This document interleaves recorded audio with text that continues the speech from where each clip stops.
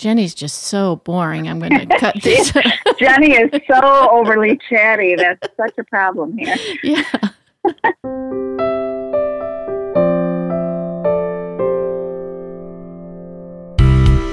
From Boogieland Media, this is On Carlson Drive, a dusty little dirt road of memories from the wit and whimsy of Wendy Bonifield. This week's mini-episode, More with Jenny.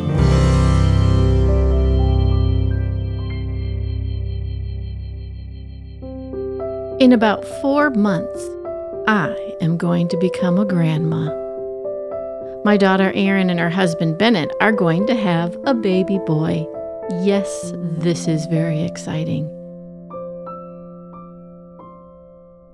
And like most women who are about to become grandmothers, I too feel like I am not old enough to be a grandmother.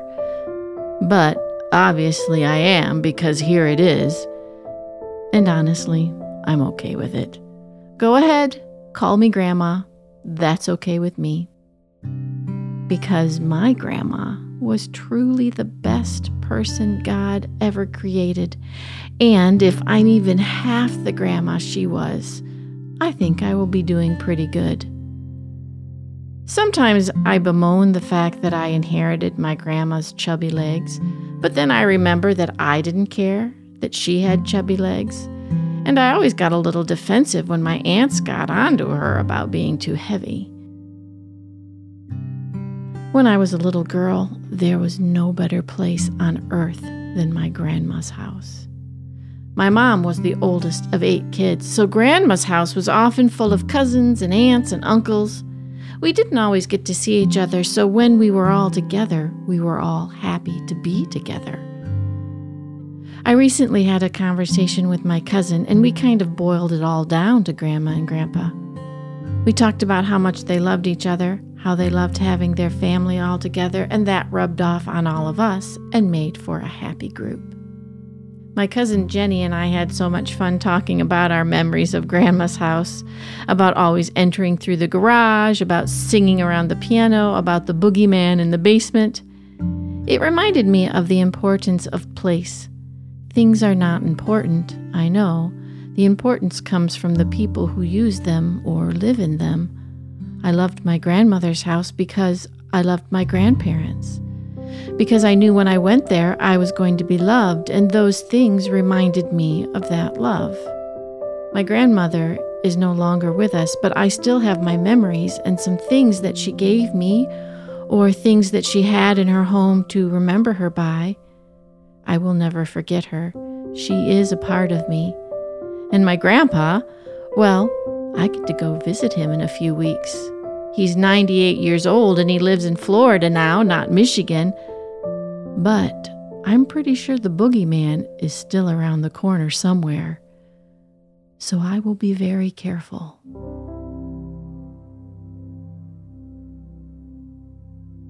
I remember we always came in through the garage at Grandma and Grandpa's house. That's another thing. We never came through the front door. Never. Yeah, I remember one time when we were there and Grandma ordered pizza, which was very, very rare. But they came and delivered it to the front door. And I think I was like, wait, there's a front door? Yeah. Nobody ever came to the front door. No. Always through the garage. And the garage was filled with everything electrical. Oh my Boxes goodness. and bins full of wires and connectors. And then they had a truck, I think, that said Gilmore Electric on it. So that was really their main storehouse for all their electrical stuff. Yep. I do remember vividly walking through that. And usually as soon as you came in the back door and took a left to go into the kitchen and the main area of the house, there would be a row of pies along the left. On that big long counter. And it was full of pies. Yeah. Grandma would have been cooking and baking for days on end to get ready for that. And usually she was standing somewhere near the kitchen doing something like that when we were coming in. Right, because you were always greeted by Grandma when you got there, it seemed like. Yeah, she was always somewhere nearby. Yep. Christmas time especially is when most people, I think, would come home from wherever they lived, and there would be lots and lots of people at Grandma's house. And living nearby, we were very rarely spending the night at Grandma's. Like, we never had a bedroom there or got to just stay the whole holiday at Grandma's house. And that always used to make me really sad. I would always be quite jealous of all of you who got to stay at Grandma's house, because I would get to sleep over there every now and then with my cousins, which was great. But I wanted to be at Grandma's house from the minute everyone was there until the minute everyone left. And I always felt like I was going to miss out at the times we had to say goodbye and go back home to our house. I was always very jealous and wishing I could just stay and have a little bedroom there for our family to stay in. That's so funny. I didn't even think about that, because I've always been jealous of, like, you and Amy, who lived so close to Grandma and Grandpa all the time. Because it was like we only got to come visit, a little bit in the summer and at Christmas time. And then I had to leave. I didn't get to be at Grandma's anymore. So it's kind of funny. Right. You were the other way around. Although I'm sure you were happy to be close. I would have been there on Christmas Eve, maybe for a short period of time, but Christmas Eve was normally the time that we went to my other Grandma and Grandpa's house. So we would spend Christmas Eve with them so that we could spend Christmas Day at Grandma and Grandpa Gilmore's house. So I often was not around on Christmas Eve over there. For some reason, I just remember you being there in the morning. But it could be, when you're little, you get your memories all mixed up. I was never there on a Christmas morning when you were opening gifts. Again, this was part of my real jealousy of you guys. We would always have our own Christmas on Christmas morning. And then as soon as we did that, we'd just get ready and we would come over. So we would be there by lunchtime for sure. And we were usually having a massive Christmas dinner at some point in that afternoon. Yes, because that's when everybody else came who wasn't a part of things. Yep. That's when we all came. And, in my mind, their house was huge. And I do think it was a pretty big house for that day. Yeah. But I remember they could fit most of the adults around their kitchen table with the leaves pulled out and everything. And then they would usually set up a card table, or we would be at a different table in a different room where they would put all the kids.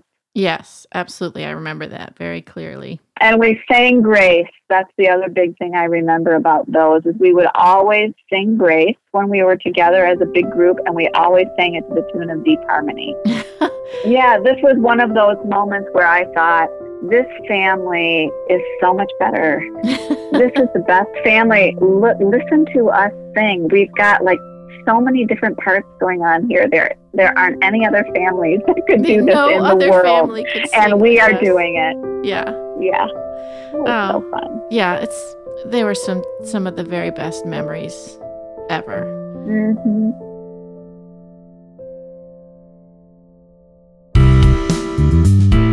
This episode of On Carlson Drive was produced for Boogieland Media by Randy and Wendy Bonifield. All stories were written, edited, and narrated by Wendy Bonifield. Follow On Carlson Drive on Facebook and Instagram at username On Carlson Drive. Please like, add, friend, and review this podcast wherever you find us. Join us next week for a new episode. Until then, thank you for joining us on Carlson Drive.